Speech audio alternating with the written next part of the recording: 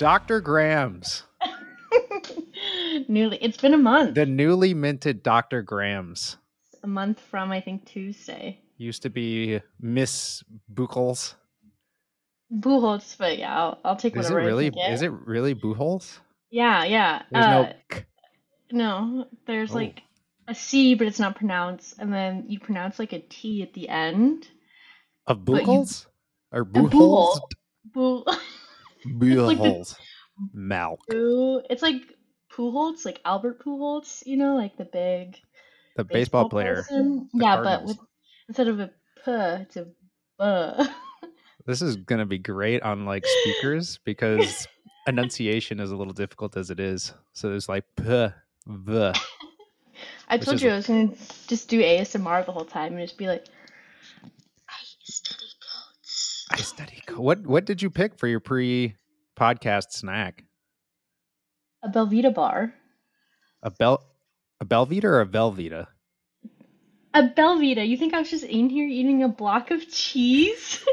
I mean, let's be fair. Let's be fair. It's not like block. Just no, not like that. Don't they make like the little mini ones, like a string cheese, but like Velveeta cheese? I've never in my life seen string cheese Velveetas. I've only known it as like that whole like. Well, that big old brick of plastic that you melt. That tastes quite lovely, actually. No, I was eating a Velveeta bar because our house is like empty with food. Oh, to be fair though, a Velveeta bar wouldn't have been like completely out of the realm. You know? I think it would. I really don't foresee me eating a block of cheese. Yeah, that's true. Towards the end of the PhD though. Yeah, you're really sad. Yeah, it kind of like starts to weigh on you a little bit, and you're like, that Velveeta cheese is looking at you. It's like, like the freshman 15. I feel like I've definitely gained like the fifth year 50. The PhD 50? Yeah. Yeah, I think when I started the PhD program, I was like 180, 185. And when I finished, I was like 220. It's like, this is not muscle weight either. Like, I like to say that I'm like, I've been like working out. So it's I've been like lifting the goats. Yeah. And then I like went to go like try on my dress clothes for APS last week. And I was like, looks like we're going to have to hit the mall. Anybody you remember they made those like, I used them when I was a fat kid. They, suspenders. Those like, but no, suspenders. Yeah. I had to hold it up. No, because I didn't like the suspenders because they like dug into my man boobs, and so it was kind of uncomfortable because you're fat and then you're chafed and then it's just a hot mess. Many places too. Yeah, and like you don't need any more things to like build up sweat and yeast when you're that big. But no, I mean the pants extenders, like the extra button. Oh no! For some reason, I thought you were gonna like go towards like that maternity fabric that like is in there. No. But I think all jeans should have that. Yeah. That's what I think. I think it's pretty unfair just because like I'm not with child doesn't mean I don't want to be comfortable while wearing jeans. Yeah, that's fair. Yeah, like after that meal at that seafood place, definitely could have used a stretchy band. I was kind of disappointed with that seafood place. Yeah, me too. I'm sure. The nachos were good though. I still dream about those nachos. Yeah, well, they said the sushi what was it? Sushi nachos, mahi ahi, poke nachos with wonton chips, and I thought it was going to be like, when they come out with like that like long rectangular plate that they do sometimes for appetizers. Like yeah. And there's like 3 chips with some stuff piled on there. I thought that was going to be the case, and so I didn't want to order them because there was like 10 of us. But then you convinced me otherwise and said no, they're going to be nachos. It's just going to be like wonton noodles with just like raw fish piled on there. I'm surprised you didn't know that from you. Like, I literally lived in the Midwest for a majority of my life, and you've been living in Seattle for the last 5 years, and I knew that. And I knew that because I got them at Hy-Vee in Plattsmouth, Nebraska. Why would you buy wonton noodles? Why would you buy sushi nachos at Hy-Vee? It wasn't sushi nachos. It was wonton chips because we had crab ragoon dip. Oh, So I I thought knew that they made those. No, I just didn't get. I I thought just you were didn't buying go. fish nachos at the Hy-Vee grocery store. And I Yeah, was in the like, middle of the field. Kai, can I that's have your rawest fish? like that's worse than getting the sushi from 7-Eleven. Like, I'm sure this is really fresh considering we're like 5 hours from the closest big body of water. Don't you kind of question those people though that like they walk out of 7-Eleven with like a sushi roll and you're like, how did we get to this place? Like Yeah. how did you look at all of the options that we have? We got the glizzies, we got the pizza, we got the popcorn chicken, we got the chicken tendies, we got the corn dogs, Mm-hmm. we've got fruit cups, sandwiches, wraps, everything. And you walk out of a gas station with a roll of raw fish. I mean, bougie on a budget. That's what that is. Yeah, I mean, it could Like, be like I've one of those very. colon cleanse diets, That's what I just was thinking too. It's just like they yeah, don't want to pay at $3,000 for four juices, so instead that they just hit up their local bodega and and get just some mystery meat sushi. proceed to shat for the next 6 days. Really works the. This is the Hollywood diet. This is great. It's Ozempic, As but long for as poor this, people. as long as the scale is lighter, that's all that matters. Oh, but to answer your question before, no, I'm not drinking a soda. This is a carbonated water. Oh, liquid death. Isn't that coffee? Liquid Death. No, it's Liquid Death is carbonated water. It's Oh. flavored sparkling water. This is convicted melon. Which is my least favorite of the flavors. The lime one's pretty good and the melon one's pretty good, but it's only like 20 calories and it's actually like not bad. Not that I really care about calories, but it's pretty good. Is this for like, like toxic masculinity, like to make guys feel less like more Murder your thirst. masculine? Yeah, so they're not be like, "What are you drinking, Nick?" And he's like, "I'm crying." I'm not drinking a La Croix or a sparkling rain or whatever Wait, it's called, a talking rain, bubbler, a a bubbly. bubbler. I I'm did drinking drink milk. I have to confess, I hate sparkling water. I've tried many, many, many times because like when I moved to like okay, when in Wisconsin, like it was Mhm. strong beer, it was coffee that's going to burn a hole in your stomach and or Mhm. coat your mouth for a couple like it Mhm. was thick. Every drink that you had was thick. I remember I was over at Bert's one time. No one knows who Bert is. Bert was my PhD advisor who Oh also yeah. happened to be Kirstyn's PhD advisor.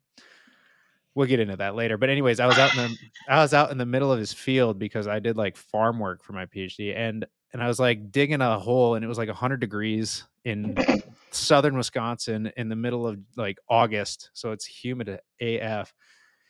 And like Helen walks out with a tray and she always makes like the best food, right? But Mhm. I've been digging this what I thought was my own grave for like the past 4 hours, just like sunburnt like a lobster, sweating, and she comes out with like this glass of whole milk and a sausage. And I was like Mm. the thought is fantastic, but it is 102 degrees outside. There is not a single cloud cover to be seen. I'm in the middle of a field. There's no hills. There's nothing there. You're just cooking in like the book Holes, and your options are sausage and whole milk. Like, whew. It's gonna go down smooth. Oh god, yeah. That's a testament to your stomach. Yeah. And it's But always, yeah, Helen always makes really good food, but sometimes it's just like, you're like, I've never seen this. I didn't even know this vegetable existed. nope, didn't even know. Yeah, became very cultured. Yeah. No, when I was talking to Maddie right before this, she thought I was drinking a beer at like What was it? What whatever. time I is guess there? it's Is it noon. noon? A It's little noon. 10 So it's a.m. brewski? yeah, and I was like, do you think I'm just like getting blitzed on a Friday right before doing things? I mean, it wouldn't be like out of the question, but Any I other way to do I haven't it? stooped to that level yet. I mean, postdoc does make you sad. Postdoc makes you sad. Postdoc makes you impoverished. Impoverished. Impoverished And and bitter. in crack open a brewski at 10 Crack a.m. oak and brewski. Yeah. Somehow I think the Office of Regulatory Affairs would not be too pleased with that. I mean, not to say that we haven't done some questionably sober catheterizations, but yeah, that's when you're on call, you're on call. God. Yeah, I know. I mean, that was just like, did you hear that time where I had to sack a goat at Can you probably should explain what sack a goat means, because oh yeah, I forget it's that not like common knowledge. I'm actually like talking to people. So hello, listeners of the Neuro Network. I like Googled it last night. You need to have a website. Do you have a website? I had a web. You know what? This is the stupid thing. I had a website for a long time since we started the Neuro Network, right? It was the neuronetwork.org. Fancy, because someone else had .com. It wasn't Dash. No, it wasn't. It wasn't Dash Lab. and no one looks at the website. You could have like tens of thousands of people that are looking at like videos, downloading episodes. Like I had like 5 people that would look at the website, because like no one goes to a static website anymore. How many people are just like, let me go to www.staticwebsite.com and like just look at stuff. Huge website girl right here. Are you? Huge website girl. Yeah, I love websites. Are you kidding me? I have chronic anxiety. You're not thinking I'm trying to hit up restaurants to try to look at the menu before? That's fair. So anyways, okay, so on to the story. Anyways, it was so I got rid of the website like last week, because it's like $20 a month to host the thing. And so I was like, I'm not going to pay $20 a month just to host this thing so 5 people can go and look at it. You should get sponsored by like Weebly, Wix, Squarespace. I had it through Squarespace. Squarespace is pretty good. And like, but you don't pay necessarily for the website per se, but you pay for like the domain to like host it or whatever. Anyways, nobody was looking at that. So I was like, I'm not going to pay $20 for 5 people to go and look at some static website that just has a link to my research or whatever, when you can look at all the stuff anyway. So I got rid of it. And then you and probably 10 other people emailed me or sent me a thing with a picture of like the error 404 page not found. And they're like, something's wrong with your website. And I was like, why now? Like I get rid of it and everyone wants to look at the website. And I was like, nobody wanted to look at it before. So I got rid of it. So anyways, rss.com, which is where we host the Neuro Network through. Actually, we host the recording platform is Zencaster, but we host like the shows through rss.com. That gives you like a free kind of like landing page website, so you can go over there. Yeah. Okay. I know that. It's already too late now, but if you so decide to look later, if you want to like download your episode and be like, look at me. Aren't I cool? I'm on the website, or I'm on a podcast, kind of thing. Yeah. Wow. I asked Tristan if he wanted to be on it, and he said no. What? Dr. Grams. Also Dr. Grams. Also Dr. Grams, because that would have been wild. Dr. and Dr. Grams. Because he just a duo, just out here. I had one couple on here one time. Oh, cute. Was it you and Maddie? No, I've been trying to get her to do the podcast, and she says the same thing. What am I going to talk about? And I was like, what do you mean? I'm going to get in trouble for that voice. But what do you mean when you're going to talk about? You're literally in medical school. Everyone wants to hear about that. Experience? Yeah. Yeah.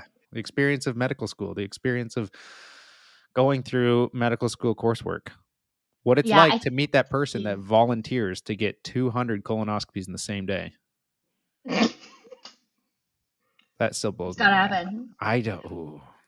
Anyone that's unaware, at least for many medical schools, there has to be someone that volunteers. Someone has to pony up, literally and figuratively, to get like pap smeared and get a rectal exam, a proctology exam, like by all the students, because somehow they have to learn how to do it. And it's usually one person. Usually it's one person for each, right? Like, because you can't have a dude doing like a pap smear. That'd be tough. I just need one person for the entire like cohort. Yeah. So and you just like all day. That's a rough day, or not. I don't know. Not if you're into it, I guess. That's I don't know. Yeah. Absolutely no kink shaming on this podcast. It's questionable. They're like, you want to meet the person? Nope. I would rather not. Actually, I have nothing against you, and I applaud your involvement in medical education. But perhaps, outreach would have been something that you could have done other than getting prodded. But whatever. To each Yeah. their own. Someone's got to do it. The hero that we didn't ask for, but we all needed. The Dark Knight. The Dark Knight. Hashtag proctology man. Procto. I wonder if they do it every year, though. They sign up every year? The same person? I don't know. That's why I wonder if it's the same person year over year. And then they say, wait, so what did Bert say that one time after he got a... Oh. I got a perfect asshole. Oh, my gosh. Bert, not to name names, our advisor at some point, he had a habit of in seminars, we would sit in the back, but he couldn't hear anything. And so he would just like whisper scream. Yeah. And he had a colonoscopy one time. Came in, was sitting next to me, leaned over, said, "Doctor said I got a perfect asshole," at like 2 decibels. And I was like, Jesus Christ. It's just really fun being a graduate student. Yeah. You just like the stories that you have could like make a movie out of us. They slap. So for those that are unaware, I did my PhD, Medical College of Wisconsin, working with Hubert V. Forster, a world-renowned respiratory physiologist, and also I wasn't officially co-advised, but I was co-advised by Matt Hodges as well, professor over there. Kirstyn came in as a summer student, right? Yeah, Spur summer program for undergraduate research, and got the lovely opportunity to work with me and doing the goats, because we did goat research. And then somehow decided after all of that she wanted to actually do a PhD in the same lab. I was the proctologist person. I just like kept coming back for more. Every day was a new finger. Every day was a new finger, and towards the end it was 3. Yeah. But hey, you made it through. Hey, and I got, before my second year, 4 co-authorships. And you're still getting co-authorships. Yeah, it actually worked out. We kind of got a paper pipeline. Yeah, it was a nice...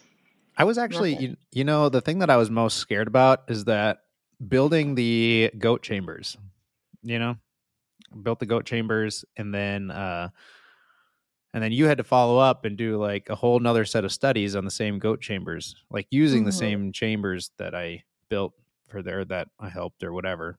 We kind of all co-built or whatever. And I feel like my whole dissertation was just barely getting these chambers to make it through.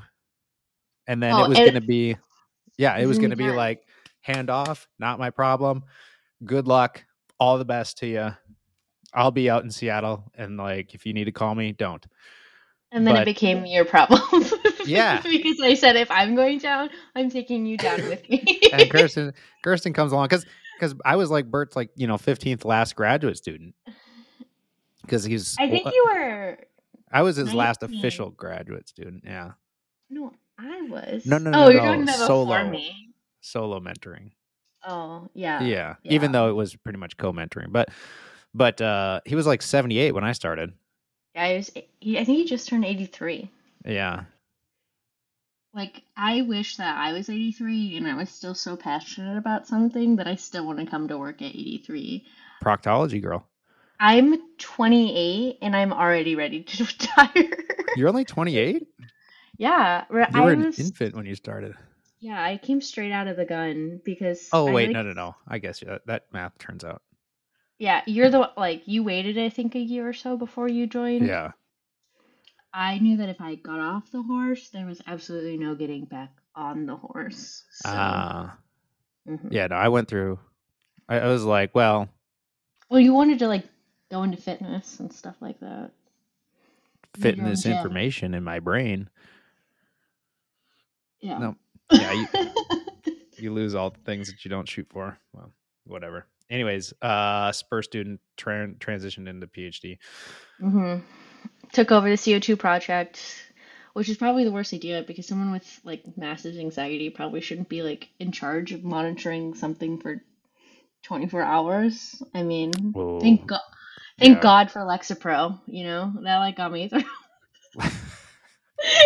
My dissertation is sponsored by Lexapro. I thought you were saying like Alexa Pro, like a camera made by Amazon or something, and then I realized, Oh. oh no, she's No, talking about the anti-anxiety medication. yeah. Yeah. She's That got me talking about through. Huh? Were you on that before starting graduate school or after starting? After? Halfway through. No Halfway through. way. Really? I think I started during like the end of my third or second year. Yeah, end of my Wow. second year. I mean, that's kind of risky, isn't it? Why? Well, because like I don't know, you're still at that. Well, I guess at that point you're kind of done taking tests and stuff. But like you don't have like a lot of exams and things like that. So if you botch one of them, then it's pretty hard to dig yourself out of the hole. And like I don't know, I don't think I would mess around with like brain things. Oh, I was just like having panic attacks over nothing. Like I would get a muscle twitch in my leg and be like, I definitely have Huntington's disease and I'm dying in 3 days. It was just So, because I like knew so much. I was like, I learned about ALS in class today, so I have every symptom. yeah, there's nothing more terrifying than being like third year medical school curriculum and like the person that's in charge that is going to be in charge of your health in 2 years raises their hand and says, "Wait, what's a nephron?" You're like, cool, Cool. good. How do we calculate cardiac output again? You collect it in a bucket and you weigh it. Good enough. So yeah, I took over the goat project, which was interesting because I'm about a foot shorter than you are, and about give or take probably 100 pounds less. pounds less. Yeah, on a good day. At the start of my PhD, Yeah, those goats weighed as much or more than you. they stood at like my rib cage. So when we had to like straddle a goat, I was like to help like flush You're catheters. riding the goat. Yeah, I was literally like tippy toes, like trying to. And I'm like, this is doing nothing. This is just. Just in your. I still have this vivid. Do you remember in the middle of the night when we had to do the goat shuffle and we had to drag the goats down the hall? Yeah. So like we had. Oh yeah, it's a good time to mention we both did our PhDs using goats as an animal model, so we had to work with goats a lot. But the goat shuffle was like I don't remember. Do you remember like why? Yeah. Oh, because we had like extra goats or something. We had to move them down the hall. In our like study room, we didn't want so we could like store 2 goats, but like during the studies, you can only want 1 goat because they're very social animals. So we had to take these other goats down to this like sheep room. There were no sheep in at the time, but and it was like a good long hallway. Like it was a ways away. Yeah, it wasn't just like a hop, skip, and a jump. Yeah, it wasn't like 2 doors down. It was like 8 no, you had to take the goat for a walk. Yeah, and so that's why we had to move him down there, is because we needed it to be solo. And I'm like a senior in college, and it's 2 a.m. in the morning, and we got to get this goat down, and its name is Gary because we named the goats. This is for my PhD. This is like not for yours. It's just for an undergraduate experience. Like, I was there. I was also there. I should add that I was also. I didn't. Yeah. We didn't have you there at 2:00 in the morning by yourself. By myself. With the goats. Yeah. Yeah. So there was 2 goats because there was 3 goats in the room. We had 2 in the kitchen. Oh, that's good. That's my laundry. I'll finish the story and then I have to go get it. Intermission. Quick intermission. Go get your laundry. Right now? We'll come back. Yeah, go get it right now. I'll just let it keep going and then I'll. Okay. It'll be like so quick. I just have to like run clear across the courtyard. Okay. Knees to chest, Kirstyn. And we're back. Okay. Sorry, I had a little snack. I had a little snack in the interim. A good is that like the barbell thing? Yeah, they're actually. Have you had them? I think I've had it once. They're not too like bad. No, they're not bad. I was usually when it says plant-based protein, it's synonymous with I'm going to fart for the rest of the day. Love that. But these aren't. They're just like a protein bar that don't make you gassy. Gotta love that. Is it like pea protein or what? Oh, I never checked. I don't really. Just says vegan protein blend. Mm. Soy, pea, and rice, Ooh, and yeah, pea vegetable. protein, which are peas. So Peas protein comes from peas. That's a good deduction. no, I meant because you said vegetable, so which are peas. Oh, I oh, connected that pea protein is protein. Yeah, yeah. got that one. Free Connected that one. shavakadu. Risha, Risha Hakadu. Gary the goat. Scary to go. I was dragging her butt down this corridor. We should probably Um, mention Gary the goat was a girl goat. yeah, we only do females. Yeah. Because I'm not trying to get even more bloody noses than I already got. Yeah.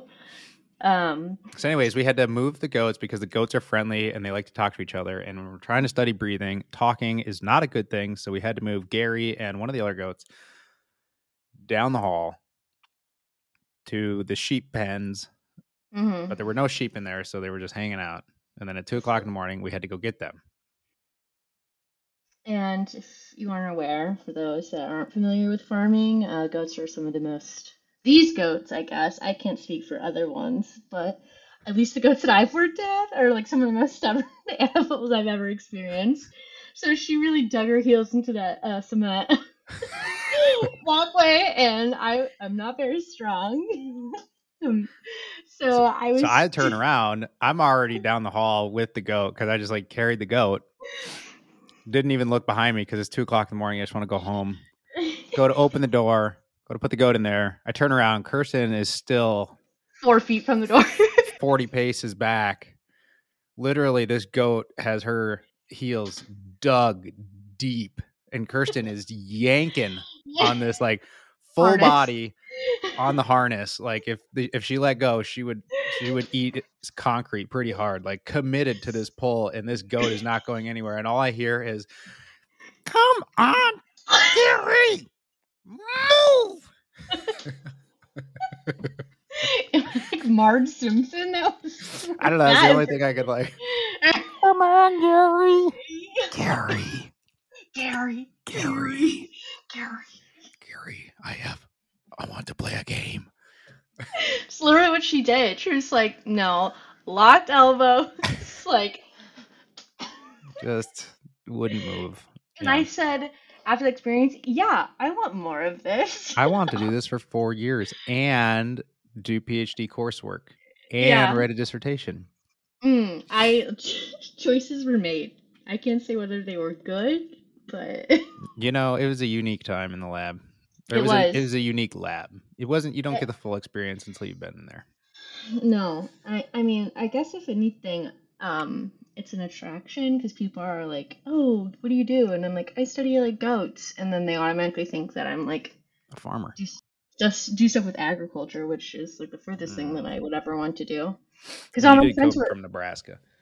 That doesn't mean anything. I was not in 4-H. I made fun of people that were in You 4-H. weren't Like my in best. 4-H? Do I look like I was in I thought they gave you 4-H? like. I thought they gave you like a 4-H badge when you were birthed. Yeah, you just exit the womb and then you're automatically Yeah. given a 4-H badge for like breeding. Yeah. No, I was not like I lived on a farm, but it wasn't like an animal farm. I was like very disconnected from the rest of the world. Yeah. When did that change? Did it change? No, Yeah. like so when I like in high school, I was like, oh, I like anatomy and physiology, and everyone's like, be a doctor, be a, well, to me they were like, be a nurse, because I was in, like conservative Nebraska, so like women can't be doctors. Jesus. Podcast instantly canceled. No, I'm for feminism. Like, go get that PhD, girl. Woman in Go STEM. go get it. you know and so I like when everyone was like I didn't know that like being a scientist wasn't like a chemist, and so when I Uh, met Paul Martino, for who everyone who doesn't know was my mm, undergrad advisor, but who Paul's got to also come got on the his show. PhD in the same lab as Nick and I, was like, yeah, I'm a physiologist, and I was like, ooh, tell me more about what that is. So like I was Why did that so sound so seductive? Like, that was weird. I just like love physiology, man. It just like courses through my veins. Mm-hmm. So yeah, I like didn't know like being a scientist was like anything science related. I thought if I just like liked anatomy and physiology, I had to be a doctor. And But then you realized you can in fact do physiology for a living. yeah, yeah, that was like mind blowing for me. You can still be a doctor, but it's like if a You're like a plane, like if someone has a heart attack on a plane and they're like, "Is anyone a doctor?" You can't raise your hand, but you I still could be are a like doctor. yeah, like I can tell you probably what's Why? going Like on. I can tell Yeah, you what's happening, but like yeah, you're on yeah. your I own. can't, fix it. Yeah. Maybe we can reverse engineer this problem. Yeah, exactly. Was it you that taught me about the Dr. Death, or was that Maddie, or was that someone else? I don't I remember. think I told Maddie, or Maddie told Oh, me. I don't the know. spicy drama. Uh, I don't know which direction it came from. Either Maddie, um, to me or me to Maddie. Hmm. And then it somehow got to you. Anyways, the doctor like botched a bunch of surgeries because he somehow made it through residency with only doing like 100 surgeries, Yeah. But which did like you know he we've was a done more than researcher? that. And he Yeah. was a researcher, MD, Yeah. PhD. Yeah. And he did some cool stuff. Like, if you would Yeah. have not been like If he would have not taken his a like jabroni like route, yeah. experimental surgical skills and like just slapped it on a human, Yeah. might have had a different outcome. We might have had a, cure for something. I don't know Yeah. what, but he. I mean, so many procedures that you do in science are like non-survival. And We were so, surgeons. I was like straight up out of Grey's Anatomy. yeah, that was what was great about the goats is because it was like actual surgery because it was survival surgery. So the goats went through Couldn't surgery, but die. they had to, you had to keep them alive for a long time after the surgery. Yeah. So you like scrub Otherwise, in, full sterile. well, sterile. You passed out once though. That was pretty funny. It was my first time, and I like was not expecting it. Like, I was so excited to do it because I was like, this is gonna be so cool. Like, this is like what I have to do if I like want to join this lab. And then we get down there, and I had like I said, I had passed out before, so I like knew what passing out felt like because I had Mhm. that like vasovagal syncope when I was in high school. So I I don't know. like knew what? I just said, oh, yeah. Oh, I was like, you know what that is, right? No. So fun fact about me is I fainted frequently in high school. But we were in there, and like I think it was just like the combination of like the smell of burning flesh and like locked knees, and just like the fact that this animal was just like It's hot. It's it's bright. yeah, and Sterile. then I'm just like dabbing. I'm sure I'm doing nothing, but I think I'm important. Just like dabbing this blood, and just where like doing this carotid lift, and I. We should probably preface with the fact that I was doing a surgery to lift the carotid arteries because Mhm. we had to put a catheter in the carotid arteries, but the carotid arteries are deep, and so if you try to put a catheter in there, like it's kind of at a weird angle, so you got to get it closer to the skin. So we take the carotid artery, separate it from the nerves that are all around there, bring it up towards the skin, and suture it under the skin so it looks like this little pulsing worm under the neck. And so that was the surgery that we were doing. And I was doing the surgery, and Kirstyn was my Assisting. student at the time. And so she was assisting, and she was the dabber, which is like when things are bleeding, someone's got to dab. So that was me. I was dabbing. And then all of a sudden things got a little blurry. Kind of got a little bit of tunnel vision, and I just simply like placed down my gauze and said, Nick, I'm going to pass out. And It then the was eyes were very back in, calm.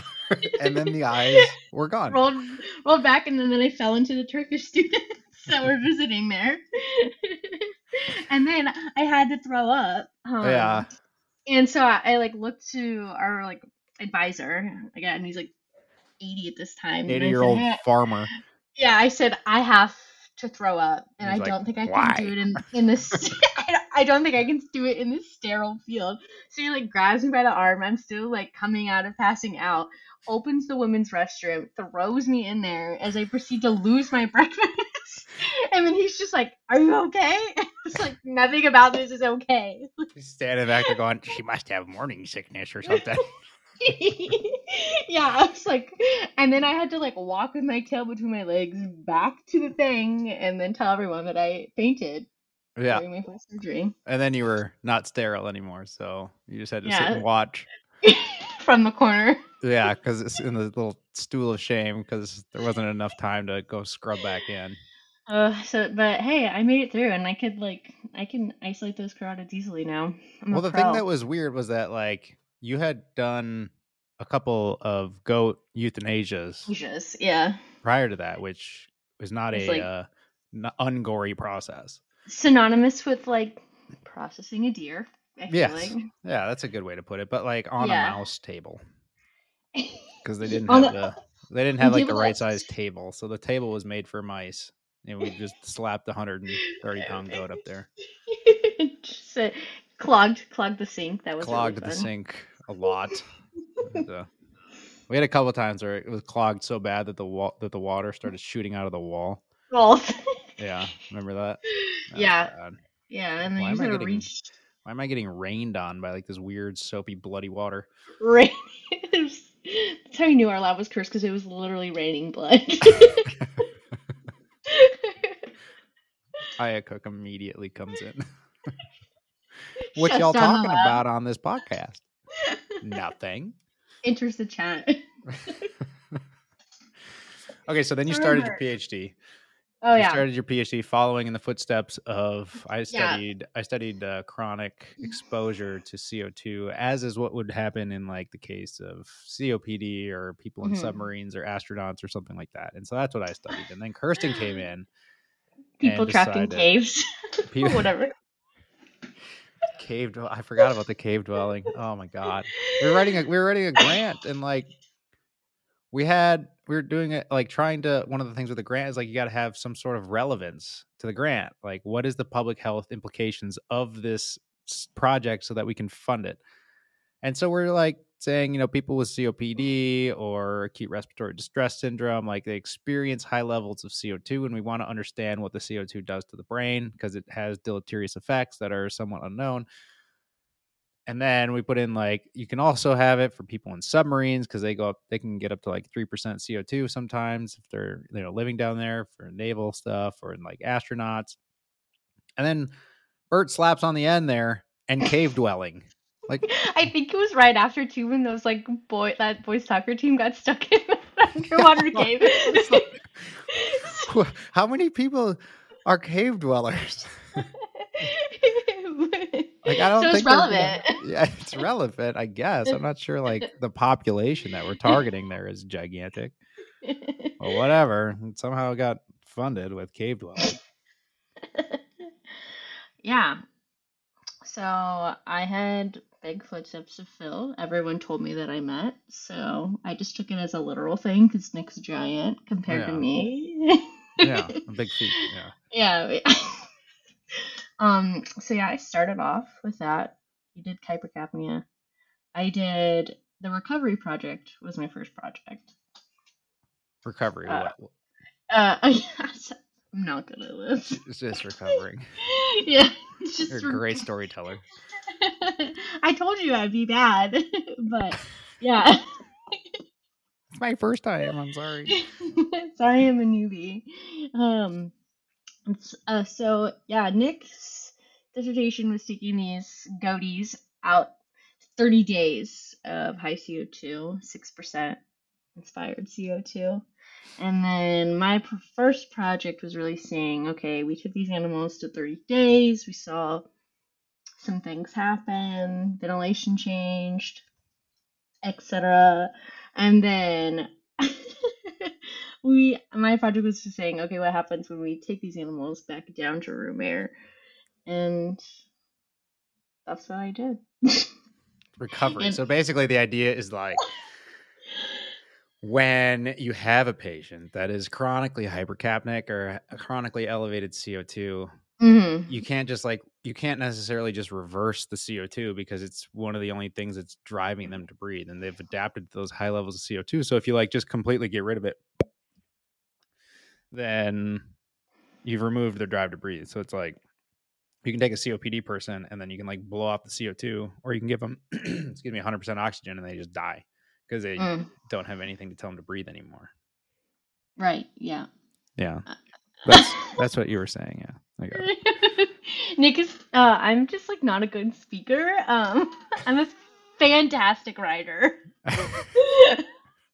because I get to have a few stabs at it before anyone else gets to read my ramblings. Yeah, exactly. That's Yeah, right. and so we were interested in the recovery project too, like, and because really no studies have looked at that. Like a lot of these studies were based on these patients, like, and what's really known is these patients come in, they're severely hypercapnic, and then a lot of these clinicians look at it and be like, oh crap, they're extremely hypoxemic. Let's correct the hypoxemia. And then, but the hypercapnia project, like the hypercapnia side of it, just kind of gets sidelined. And you even do have that conflicting literature about whether permissive hypercapnia is good or not, because so allowing these low levels of CO2 to kind of accrue while people are on mechanical ventilation. What's permissive hypercapnia? I just said it.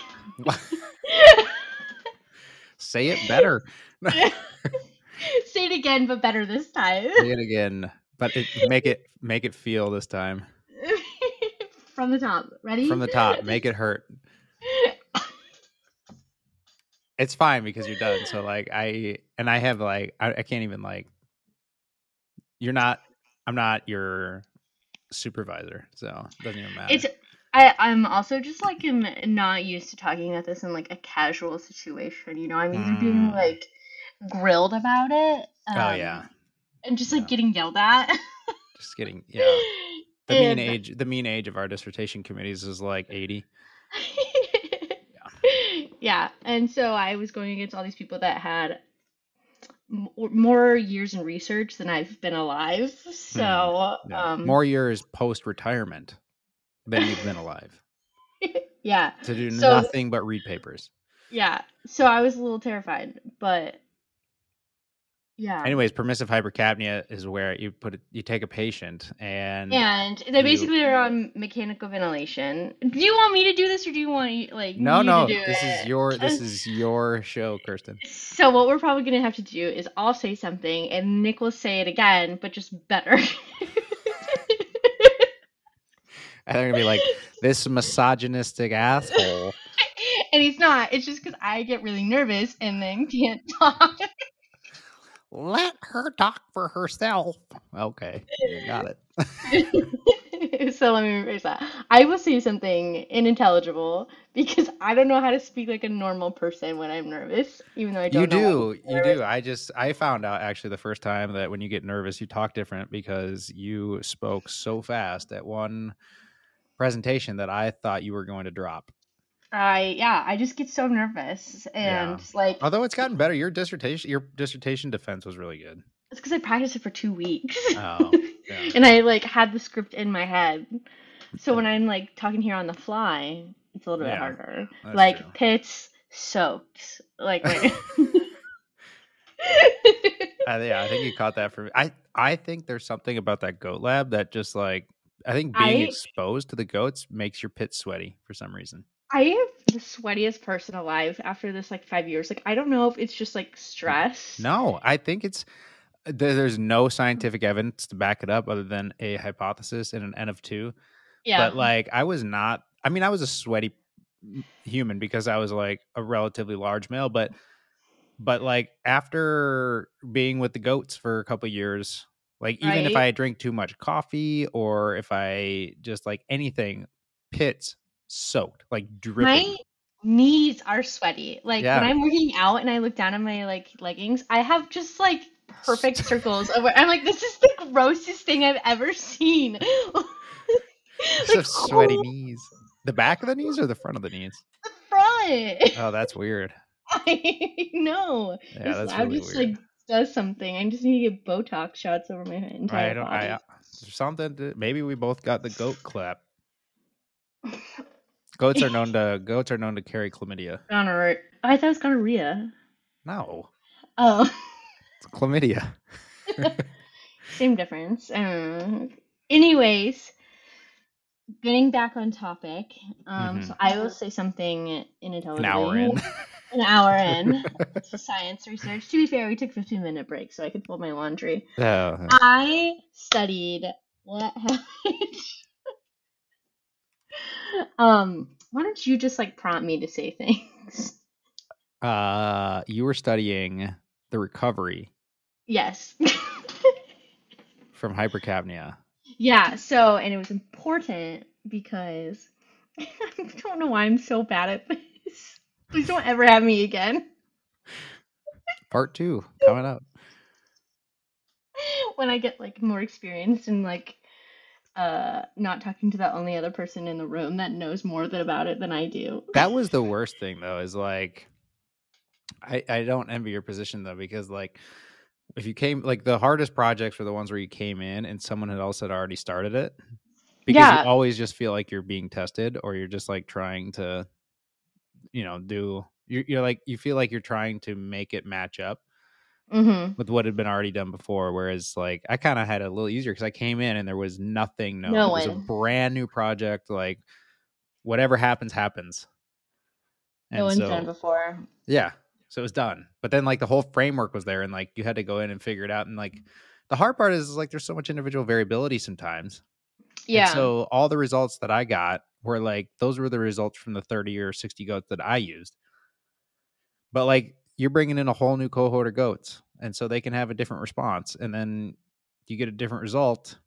And then everyone's looking at you like, what did you do But wrong?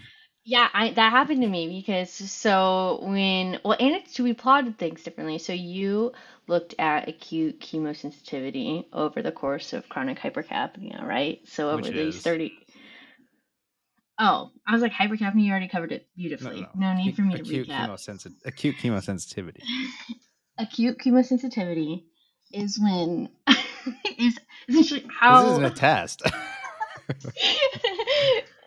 I'm gonna have to shower after this. So it's just essentially like how sensitive the respiratory system is to these acute changes in arterial hydrogen, right? Or at least hydrogen or CO2.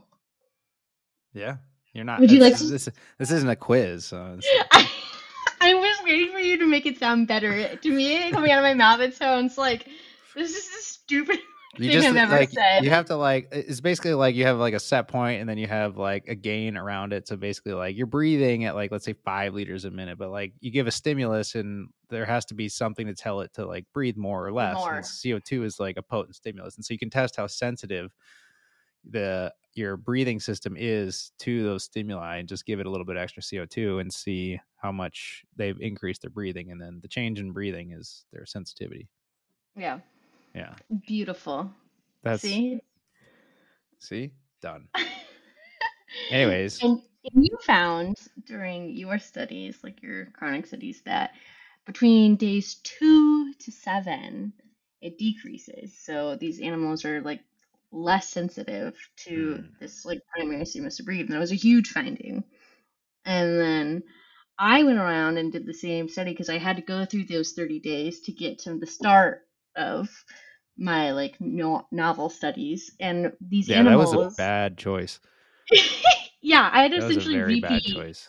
your studies, and then these animals were like, you had some decrease in the sensitivity, but it wasn't like it was at 24 hours, and then it went right back up. Yeah. Where it was just like 2 to 7, and Bert was like, "What's going on?" And I was like, "I don't know. It's just difference in goats. Like these 9 animals are all a different breed, and then you bring in 9 more animals that are also a different breed." From a different goat vendor too. Like the Yeah. herd of goats that I used is different than the herd of goats that you used. Right, right. And I was like, I don't. I mean, can we genetically make some new ones? Like, I would love to just get some lab grown goats in here so I can cut down on this variability. Yeah. Uh, so yeah, so that was really hard. But I guess one of my major findings from those studies was that after we take these goats to 30 days of this like CO2 retention and bring them back down to room air, everything relatively looks normal. Like their breathing is about 6 to 8 liters per minute, which is normal. Should be the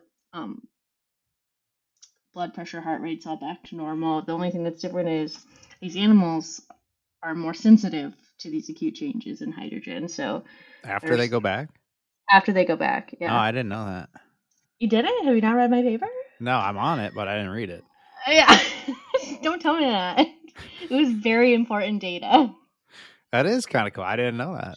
Yeah. And so, like, one of your big findings was that, I mean, here, let me tell you about your data. I forgot it. Is that there's this disconnect between steady state ventilation. So, for everyone on the pod, just have her breathing normally without being stimulated. Or Nick, do you want to take it for a ride? What is steady state ventilation? It's just like steady state ventilation. It's just like breathing when you're just sitting there. Yeah, it's just sitting there. Like, probably not me right now because my heart rate's pretty high. So, but the anxiety's just building. Lexapro bottle is just shaking in the background. Just gonna vomit and then proceed with my sentence. So one of the big findings was that steady state ventilation, which is just like breathing without any external stimuli, just eupnic, normal breathing, adapted in a very different way than acute chemosensitivity. So these breathing was up, but it was not due to these animals being more sensitive to CO2 or hydrogen, these like main stimuli to breathe. That was like a major finding for your studies. If you want to say it differently, go ahead. No, you nailed it. I'm so good. Yeah. So, and then when I brought these animals back down to room air, we kind of saw the same thing happen, except for room air went back to normal rather than like in your animals. Acute chemosensitivity went back to normal, but ventilation remained elevated. But when we bring them back down to room air, steady state ventilation goes back to normal, but these animals become more sensitive to acute chemosensitivity or acute CO2 challenges. So you still see this like independent adaptation of these two very different aspects of respiratory control, but they're just kind of flipped in hypercapnia versus the recovery. Wild. Yeah, and we think it might be due to hypothesis. Increased neuromodulation. Neuromodulation. Yeah. That's it. That's the pod. That's the pod. Neuromodulation. Yeah. But you went beyond that though. You did some genetic stuff. Yeah, so that's a different story. That's not what the recovery story. Oh, that's not the recovery story? Oh. No, I just did Western blots. I put on my John Wayne pants. One leg at a time, just like you did for the recovery, and did Western blotting for all of that. But I made was it me or you? Someone made, I think it might have been in my dissertation, the John Wayne joke. That was you at EB. I distinctly remember that because I just remember you like making that joke. You're like, I did more Westerns than John Wayne, and then everyone just like cackled. And I was like, I will never be him. I was like, I didn't know you have to be funny. A Western blot is like, if you want to like understand what kind of proteins are in something, you can use a technique called a Western blot. It's just what it's called. And I did a lot of them for my graduate work. A lot of them because goats have big brains. And someone had asked a question at like one of the first national conferences, and I just said, look, I've done more Westerns than John Wayne, so like if it's not in there, it's not there. And everyone loved it. It just like ate it up. Yeah, it went over well. And then Nick is the shining star of the new generation of respiratory people, and I'm in the corner in the shadows, sweating. I have zero social skills. Having to wear a jacket because you're sweating. Yeah. So yeah, you did a metric crop ton of Western blots, so essentially found nothing. Right? You saw a little bit of changes, but not enough to explain everything that we were seeing systems level. And so we then said, what approach can we use to kind of generate some new hypotheses? Because everyone we've hypothesized just like didn't work out. So my second project was utilizing bulk tissue RNA sequencing, which how am I going to explain this? Which is, you got 10 words. Neuroscience in a minute. Neuroscience in a minute. It's looking. This is bad. RNA encodes for protein. Oh, you want to go that easy? Yeah. So you go from like DNA to RNA to protein. And so when I looked at RNA to see, I can't do this. DNA makes RNA. Yeah, RNA is what encodes for your protein. And so when you do RNA tissue sequencing, you can get an idea of what kind of blueprints are within the cell to tell it what proteins to make. So you can see what kind of cells they are. Yeah, beautiful. I did not say it any better. I took the words out of your mouth. Literally. She just voiced it, and then I just like audioed over it. I was like, please put together these random thoughts that I have. Oh my God. Okay, so I used RNA sequencing and became proficient in R. I am a coder, woman who code. I didn't realize it used R. Yeah. Why did you do R? I use Python. I used R because I first like taught myself command line, which is just like basic syntax when talking to computers. Just wanted to screw up your computer. Yeah, I just wanted to like do some scientific like hypothesis of like fucking around and finding out. Yeah. And it was really fun. I enjoyed it. I like moving files based on like 2 words. And so Control C and Control V are too much. Right. Yeah.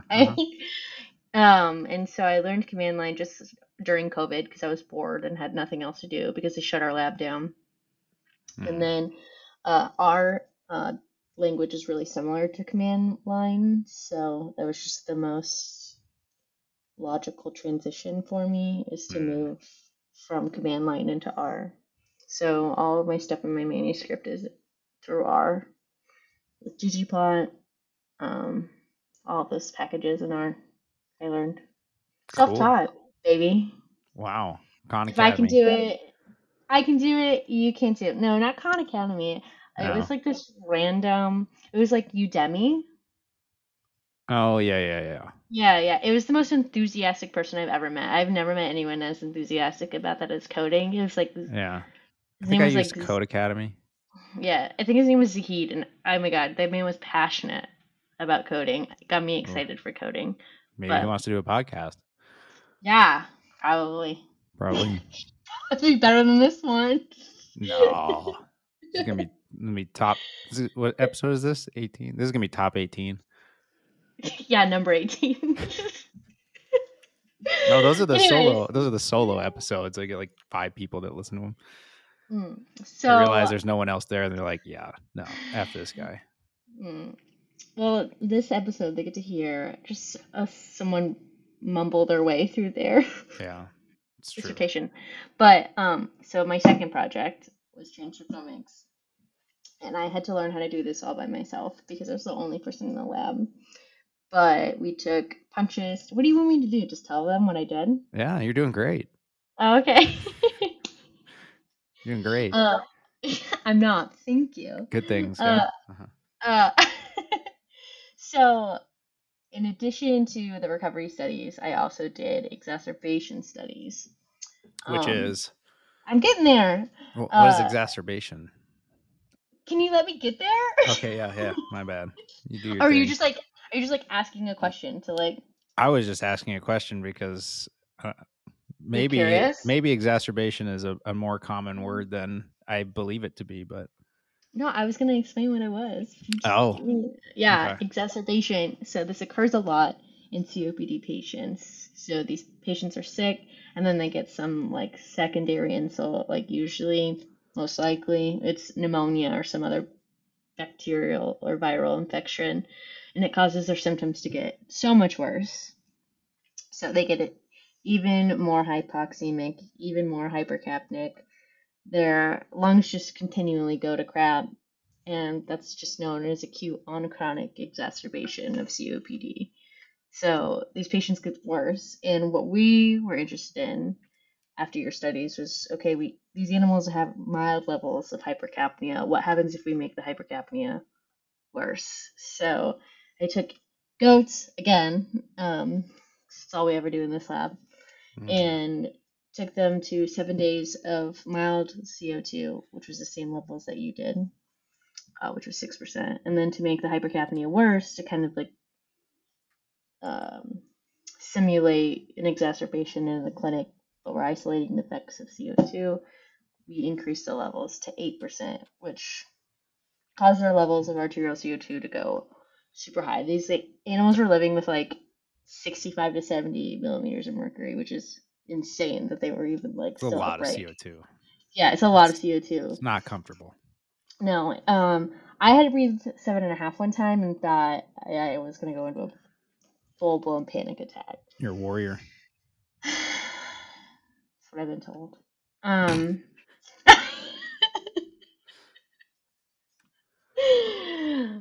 only cry 3 times a week. And it's on a downtrend. It's a very mental health friendly podcast. I'm very open about my struggles. I only cry 3 times a week, and it's only in a cold shower. I can do it. You can do. It's only when I mixed wine and Lexapro. So yeah, I took these animals, gave them a whopper of a dose of high CO2, and then to even further test their limits, we did those acute on chronic CO2 challenges, which is similar. It's essentially you're testing your acute chemo reflex again. So we're looking at how sensitive these animals are to hydrogen and CO2. And to do that, with these animals were at 8%, we increased CO2 to 9 and 10%, which was very painful, I feel like, to these animals because they were struggling. So it was pretty intense. They were getting close to the limits of the respiratory systems. Yeah, we really hit that ceiling, and that's confirmed in my studies because we found is that in mild level, no matter at least up to 30 days, so in your studies, and we kind of did like a repeat studies in my like first 2 studies, that even though they're exposed to these high levels of CO2 after 30, 14, or 30 days, these animals are still able to have that appropriate response to these secondary challenges. And when you increase the levels of like steady state exposure, just like chronic exposure to more high levels, they lose that ability to properly respond. So when we took these animals to 8% and threw 9 and 10% at them, that response was decreased. So they weren't as sensitive, or they didn't respond as they should. They essentially just kind of elected to have the CO2 go further and further and further without having the proper ventilatory response. They threw in the towel at that point. Yeah, they did. And I mean, we've had lots of good talks of like, is this because there's something going on within the respiratory system? Like, are these respiratory neurons like just dying just from the sheer amount of like CO2 that's being introduced? Or is it like fatigue, the level of the diaphragm? Like, have we just maxed out how much these diaphragm muscles can actually fire? Or have we just reached, the plateau of the curve of acute chemosensitivity, right? So when you expect with an increase in arterial hydrogen, a linear increase in ventilation, but up to a certain point and up to a low point, you kind of get a sigmoidal or a little curve going on with a plateau. a little chicane up there, and a little of this. Well, she's making like a walk like an Egyptian type of movement. I do that all the time, though. I'll say some like logarithmic or exponential or sigmoidal, and I have no idea if it actually is or not. Yeah, if you go for it, no one questions. Wait, is it sigmoidal? Now I have to like look. Sigmoidal curve. Oh, heck is it? Yeah. It is. There. That Nebraskan education is getting me a long way. Sigma. I never made it to geometry. Calculus. Oh. I never took calculus either. I never made it to geometry. I'm not making it to calculus. To As I've calculus. said many times in the show, Nick, no math. Every time I had to do dilutions, I panicked and called Tristan. Yeah. But I'm over that now. So yeah, so that's something that we still have to like explore is, what's causing this decrease in the ability to respond? Is it a failure at the level of the respiratory network, the diaphragms, or is it just the inherent nature of the curve, the sigmoidal curve of acute chemosensitivity? But that was the physiology. But But now you're you done. mentioned, I'm done. Yeah, I'm about to publish my third paper, and that's the transcriptomic stuff, which was a beast in its own because I had to learn all of this. I mean, you also decided to move to Florida. Well, I moved to Florida because I was doing this. I didn't move to Florida no. That's right. Well, I guess that I was doesn't doing this, change. and then I would have done it no matter where my ass was at. Yeah, that's true. I was just saying, like, it's you can do it remote once the tissue's been processed. Yeah. Yeah. So my husband, I guess, to the people that are here that have made it this. You're gonna wait to say that. My husband. Yeah, we're married. Flashing a ring the whole way. It's a rock. We've been married almost a year. He's also getting his PhD. He's been living in Florida, and I've been living in Milwaukee. We did 4 years of long distance. Sucked. And then since I was doing a lot of the transcriptomic stuff, Bert and Matt allowed me to work remotely. So I'm currently sweating my ass off in Florida because it's like 90 degrees here. Which that was kind of monumental. Yeah. I mean, it was always like you were in the lab like 10 to 8. Or you weren't doing anything. You were in there before 8 a.m. or you were not going to be there. And you were like and then like at 4 o'clock, they were gone. Stop by your office to make sure you were still working. Stop by your office to make sure that you're still working. But at 4 p.m., everything shut off. Did not matter what was. You could be in the middle of a surgery and they would just put everything down and walk away. Mm-hmm. Good luck. And then you'd get like an email or a call at like 7:30, 8 o'clock at night asking where the graphs are at. Yeah, where's the data? And it's like, I don't know. Go to your mystery graph folder where you just plotted something. Just said, look what I did tonight. Yeah, if you ever found something cool, you backlogged a bunch of graphs. And you waited. Those were your sleeper cells. Weekend graphs. You needed like, I'm going to go hiking today. Just send like an auto reply at like 4 p.m. Check out the new data, even though you analyzed it 4 weeks ago. But that had to do a lot too. Things have softened up since COVID. That was a lot of COVID's issue. It's just like, I think the realization that you could like work remotely, like you didn't have to be in lab to be productive. I mean, I had a full on presentation of like what I was going to do with my day while I was in Florida. And then I had to like write a whole document about like, these are the things that I have to like benchmarks that I have to meet for me to think. It was like a whole process. I'm not going to be sunbathing. Yeah, I know. As much as I wanted to. No, I had to like teach myself how to make some pretty graphs. But I think manuscript 3 is like the coolest paper that's come out of our lab ever. It's probably the most innovative. Yeah, I mean, if you would have asked me 5 years ago if we'd be able to do like sequencing in a goat, I would have said absolutely not.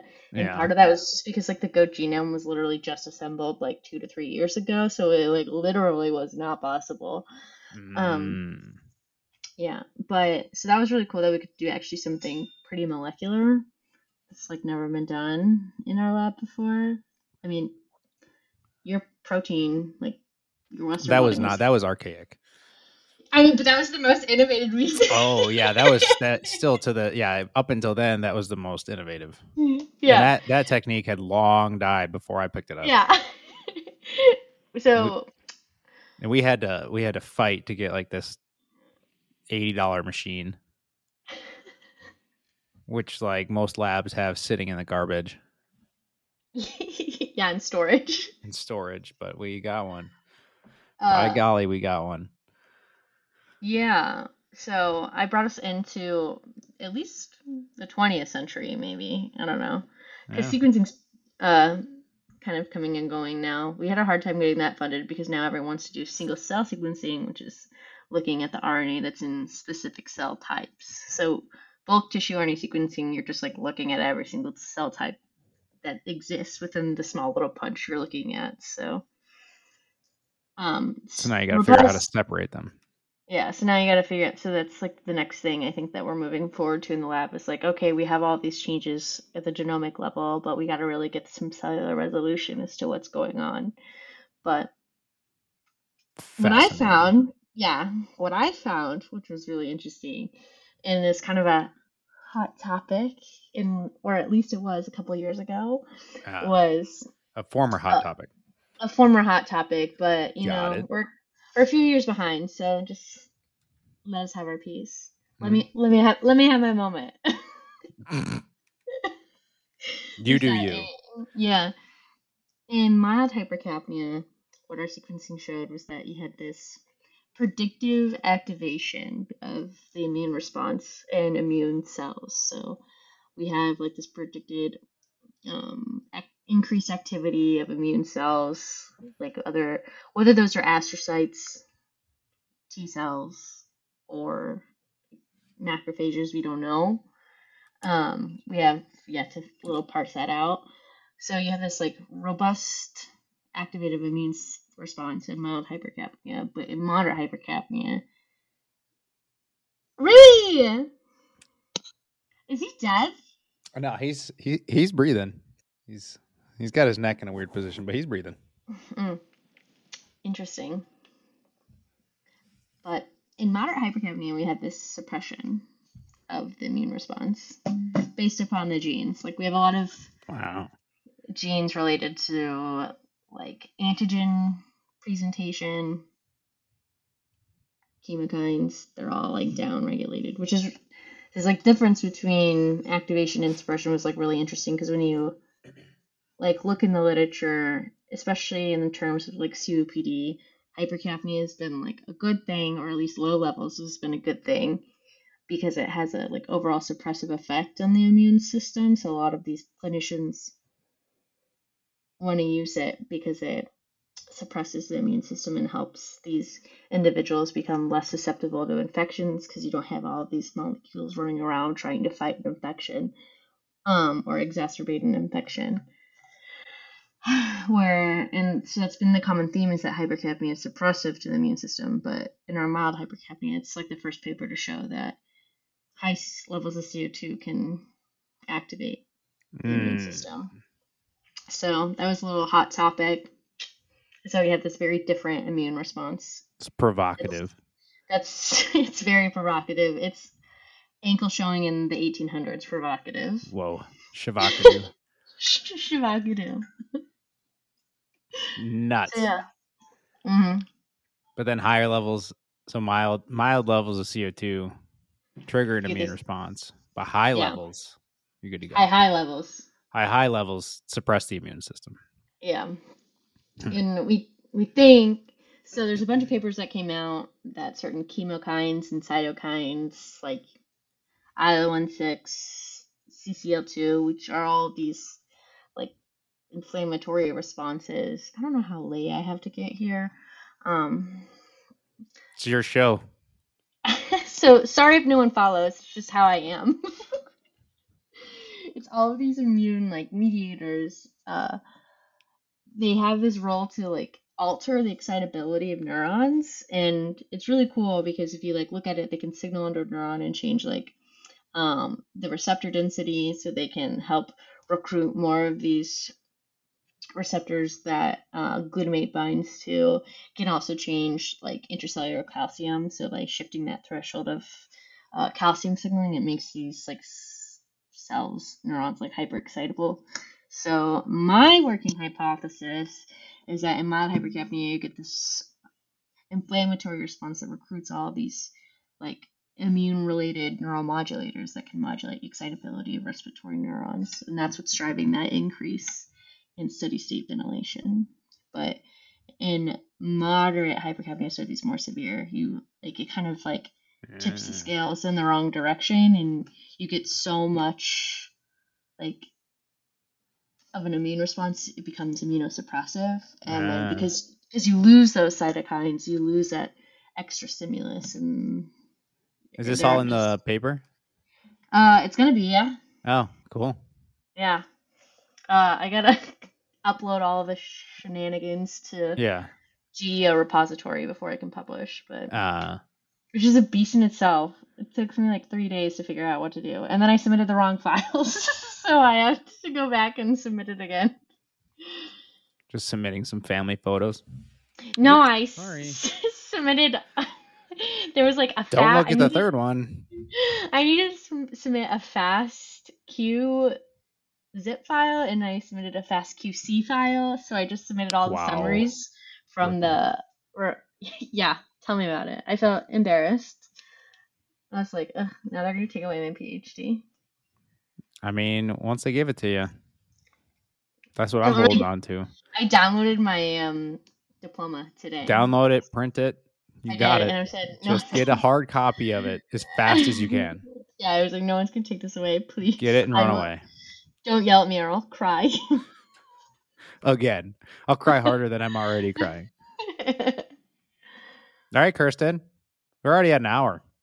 We blew past the hour.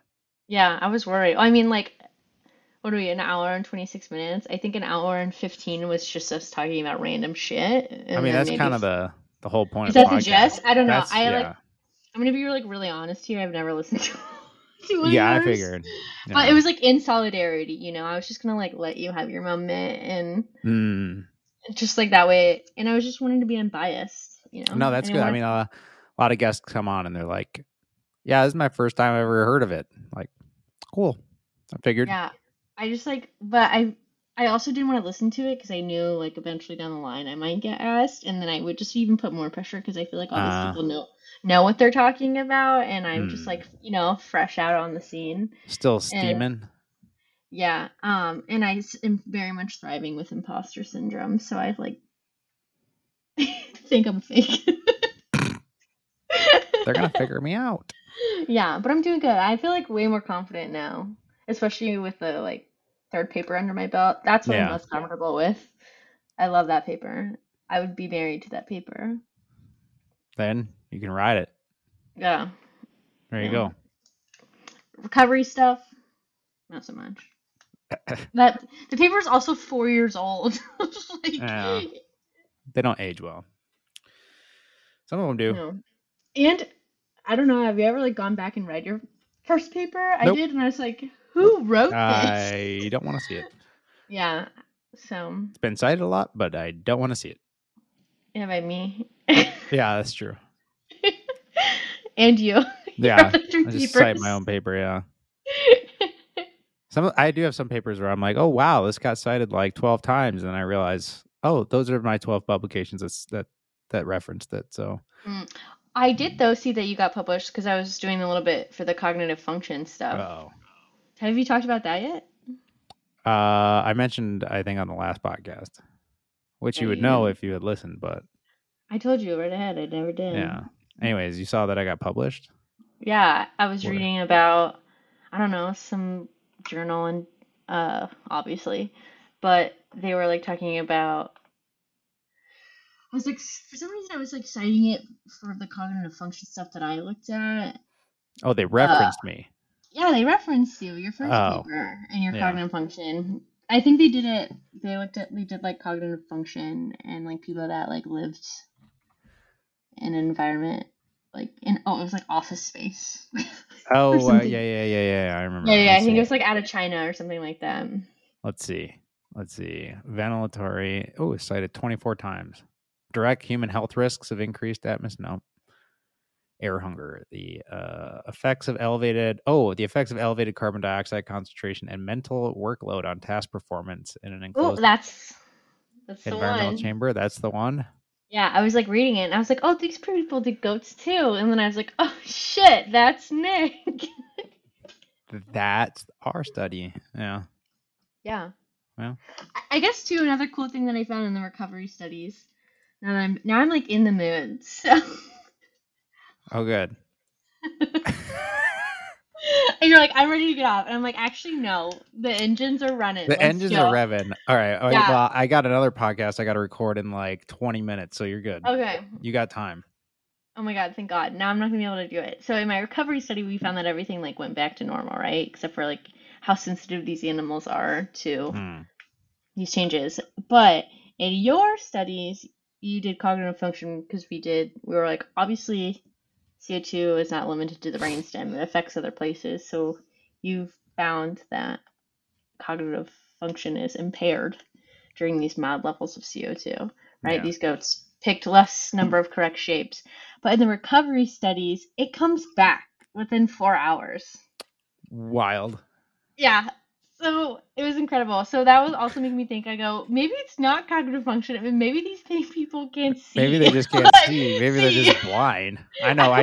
We did consider was that. So like we did a little cognitive test where we like did a shape discrimination where we put two shapes on the side of the chamber. They had like an X and an O, and they just had to pick one of the shapes, their snout, and they put their snout to it. And if they got the right shape, then they would get a treat. If they picked the wrong one, they didn't get a treat. And it was sort of their game that they played every day. And they were really good at it, actually. Like they picked it up pretty fast. It was pretty easy to get them to do it. Like it was kind of the highlight of the day. And then you gave them the CO2 and it just went down to like 50% accuracy. So they just like were just picking random shapes. They weren't like actually doing the task anymore. And yeah, so when I we did couldn't figure out if they just like couldn't see anymore or if they were actually getting dumber. Like we couldn't really figure it out. And then of course Kirstyn comes along, brings them off of the CO2, and literally within like 4 hours, they just go back to totally to normal. And we're like, well, it's probably not some long-term brain change that's making them dumber. They're probably just having trouble seeing the shapes. And in more severe levels too, it just stays right at 50, but you can't get much worse than You can't get worse than 50 because if you're worse than 50, they're actually getting better. Yeah. They're actually just doing it on purpose. They're actually just picking the wrong shape on purpose. Yeah. I had thought about that for a while because like the trained goats do like 90%. They get it right, you know? Yeah. Like, but for a while it would just drop down to like 50%. And I thought, like it's a pretty big decrease for sure. Yeah. And it's only one side. Like I still saw that too. Yeah. They would just... they just like went to one side. They were just like, I'm just going to pick everything on the left. And then, but then I realized, oh, wait, 50% is as bad as it gets. Because if it's worse than that, then they're actually getting better at picking the wrong shape. Amazing beings we work with. Amazing creatures. Trying to find the treats, though, was a nightmare. Yeah, you had to bring like a menage. Yeah, treats. You had to bring a buffet. You had to like give them a treat, but goats like surprise, like despite the notions, goats are really picky. Yeah. And so like we had the one that would only eat paper towels, but they had to be brown paper towels. I had one that would only lick sugar cubes off of my hand. Like if I put it, I had the most like sophisticated, like pickiest goats ever. Like I gave that thing everything. Like I brought in everything, like treat that you could think of, and the only way I could get it to pick shape was if I presented a sugar cube on my hand, and she could lick it up. But if I like placed it in like we had these like tubes that ran through the thing, like holes. If I like placed it on the hole, it would not touch it. If it was on hand, would touch it. So I just had to be served up on the flesh platter. On a flesh platter, and I was like, this is literally what I'm doing with my life right now. I'm a fourth year PhD begging this goat to lick a sugar cube off of my hand. And Tristan was like, my PCR didn't work. And I was like, my goat didn't lick my hand. I remember we got in so much trouble one time because we had all the goat snacks. Because like you had to get the data or whatever, and sometimes the goats would like eat raisins for 2 days, and then they just didn't want the raisins anymore, and you're like, shoot, because like a lot of times like you'd forget to do the task, so you have to come back at like 7-8 o'clock or whatever, and you're like, all right, I just have to like drive all the way to campus just to go down and do like a 4-second thing where the goat picks some shapes and I give it some treats. And then you go down there and the goat was like, they would kind of take a long time to say like, they would think about like which shape it is for the day. And they're like contemplating and you're like, can you just pick one, please? Like I have things to do. I gotta go. And they're like, and they would like walk up. They're like, it's the X. Ooh, it could be the O. It could be the O today. And you're like, just pick one and you'll find out. Or when you're like, maybe they like this a little bit too much, when they would just like throw their whole bodies. Oh, yeah. Yeah. You would just put the shapes and they would just like tackle the entire wall. Like, just give me that trait. Scratch it and you're like, this one. It's the X. It's the X. I know it's the X. Give me that. Give me it. Jackal. It's a jackal. Jackal? It's a jackal. God. Find some low sugar treats. Yeah.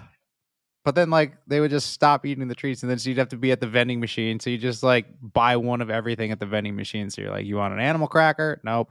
You want some popcorn? Nope. You want some trail mix? Nope. You know, like just pick something, please. I really sweet feed. We have like sweet feed that we give them, you know? Yeah, the sweet feed was good. Timothy Hay. Timothy Hay was real good. Yeah. That was the go-to. If all else failed, Timothy Hay. Timothy Hay, yeah. But it wasn't cheap. You had to go buy it. You make poverty as a graduate student, so. But anyways, yeah, we had all the treats in a drawer. And so like inspections came around and they opened up the drawer and we had like animal crackers and popcorn and raisins and cookies. And they're like, what's going on down here? It's like, listen. We had all these treats that had not for human consumption on them at the end of the year. Desperate times. Yeah. Desperate times, desperate measures. Like this was everything I could find in the vending machine. You're like, I just need this one draft for my paper. I just need to graduate, okay? I spent $46 today at a vending machine for a goat. Just let it go, please. I am begging you. You can have the unopened zebra crackers. That's fine. It's all yours. You want the Cheez-Its? You bet. Money. If we just both pretend we didn't see this, you can have any treat you want. Just like lovely times as the Forrester graduate student. Yeah. All right, Dr. Grams. Thanks for like putting me through this. I hated it. Thanks for doing the podcast. Yeah. Sorry, it was awful. No. This is good. Wet pit stains abound. Yeah, I'm gonna need a shower. You're gonna shower before the in-laws. Yeah, I just get so excited about my data that I just sweat. Instant hyperhidrosis. I get it. And then I just get so excited that I just can't talk about it. If there's one thing that I've learned about you throughout your tenure is that enthusiasm over the data is first in line. I still take that as a dig. I still remember like sometimes you had some weird graphs that didn't match mine or whatever, and you're giving the presentation and you're just getting grilled. And then you were like, listen, this is what I found. If you don't like it, get a different student. Well, it was like tough because you would like make some random equation up and it would be the only thing that was significant and it would be like a little different and they're like, what does this mean? I go, I don't know. Nick made this up at 3 a.m. on a Saturday night. I don't even think it's a real like measurement of anything. It's the only thing that was significant and mine doesn't match it. So I don't know what you want me to do with these made up equations. I did, yeah. I made up a lot of equations. Like I said, I thought I was going to be the last graduate student. I didn't think there was going to be a pedigree that was going to follow behind. Yeah, I'd have to do everything the exact same way. Yeah. Because it was the exact same studies. Like everything was tailored like for my specific results because I didn't think there was going to be anyone after. Little did I know, Spur student Kirstyn. Little Miss Thang. Little Miss Free Shavakati who's going to come through and follow in and have to use those equations. But yeah. Good on you for figuring them out. Hey, it took many of my weekends and several phone calls. Yeah. To you. Like, who's calling? Ignore. I would have too. Yeah. She can figure this one out on her own. Yeah. Well. All right, Kirstyn, enjoy the Florida sunshine. I will. Tristan graduates next week, so. Oh, well, all my best to the soon-to-be doctor-doctor duo. Yeah, he's leaving academia. He's a loser. Well, next time he can join. Yeah, and he'll tell you all about herpes. Start with goat chlamydia, herpes, gonorrhea, HPV. Yeah, and we'll just do the gamut. Yeah. STD panel podcast. Yeah. And how to study them. And how to study them without contracting them, perhaps. If you want. If you want. The option's there. Okay, well, good luck editing this. Yeah, thanks. Okay. It'll be fun. Is that a fan? Is that a fan in the back? That over there? Yeah, it looks like a nuclear. Yeah, it's a fucking Vornado fan that Tristan has at 3 or like maximum power every night. So I have to like sleep with the covers over my head because I'm just getting blasted with air. And sometimes he has another fan going simultaneously. If you don't cover your face, your lips just like. Yeah, I'm just getting like fucked by air. Just literally, and Tristan's like, I can't feel it, and I go, yeah, because it's on me. And he's like, I can't sleep because it's too quiet. Yeah, so I'm used to sleeping next to a Boeing 737. This is soothing. I like sleeping on the window seat. Yeah, it reminds me of the airplane. It's so loud and so cold. Well, at least you're going to be crowd protected. Cryo protected? Yeah, I guess. Yeah. Okay. All right. Well, thanks, Kirstyn. Ciao. Ciao, love. Well, next time will be better. No. This was perfect. No. When I get my postdoc, if I ever get a job. Yeah, we'll do another one. Yeah. Instagram, TikTok, YouTube, Apple, Spotify, Neural Network. Like, comment, subscribe. You got it. Anything Are you talking about to me? Oh. No, I'm just saying that's like to the podcast. You can do whatever you want. To the podcasters, sorry. I mean, you can put in a plug if you want. Follow Dr. Grams at Kirstyn Grams on Instagram. No. Don't follow her. There's a lot. It's just a lot of pictures of my husband. Yeah. And me. Fine. Look her up at Google Scholar. Yeah. That's your plug. Your plug is Google Scholar. Yeah. Go to Google Scholar in like a couple months to hear about the paper I'm real excited about. There you go. All right. Bye. Bye, Kirstyn. Thank you for this time. No. Thank you. Thank you.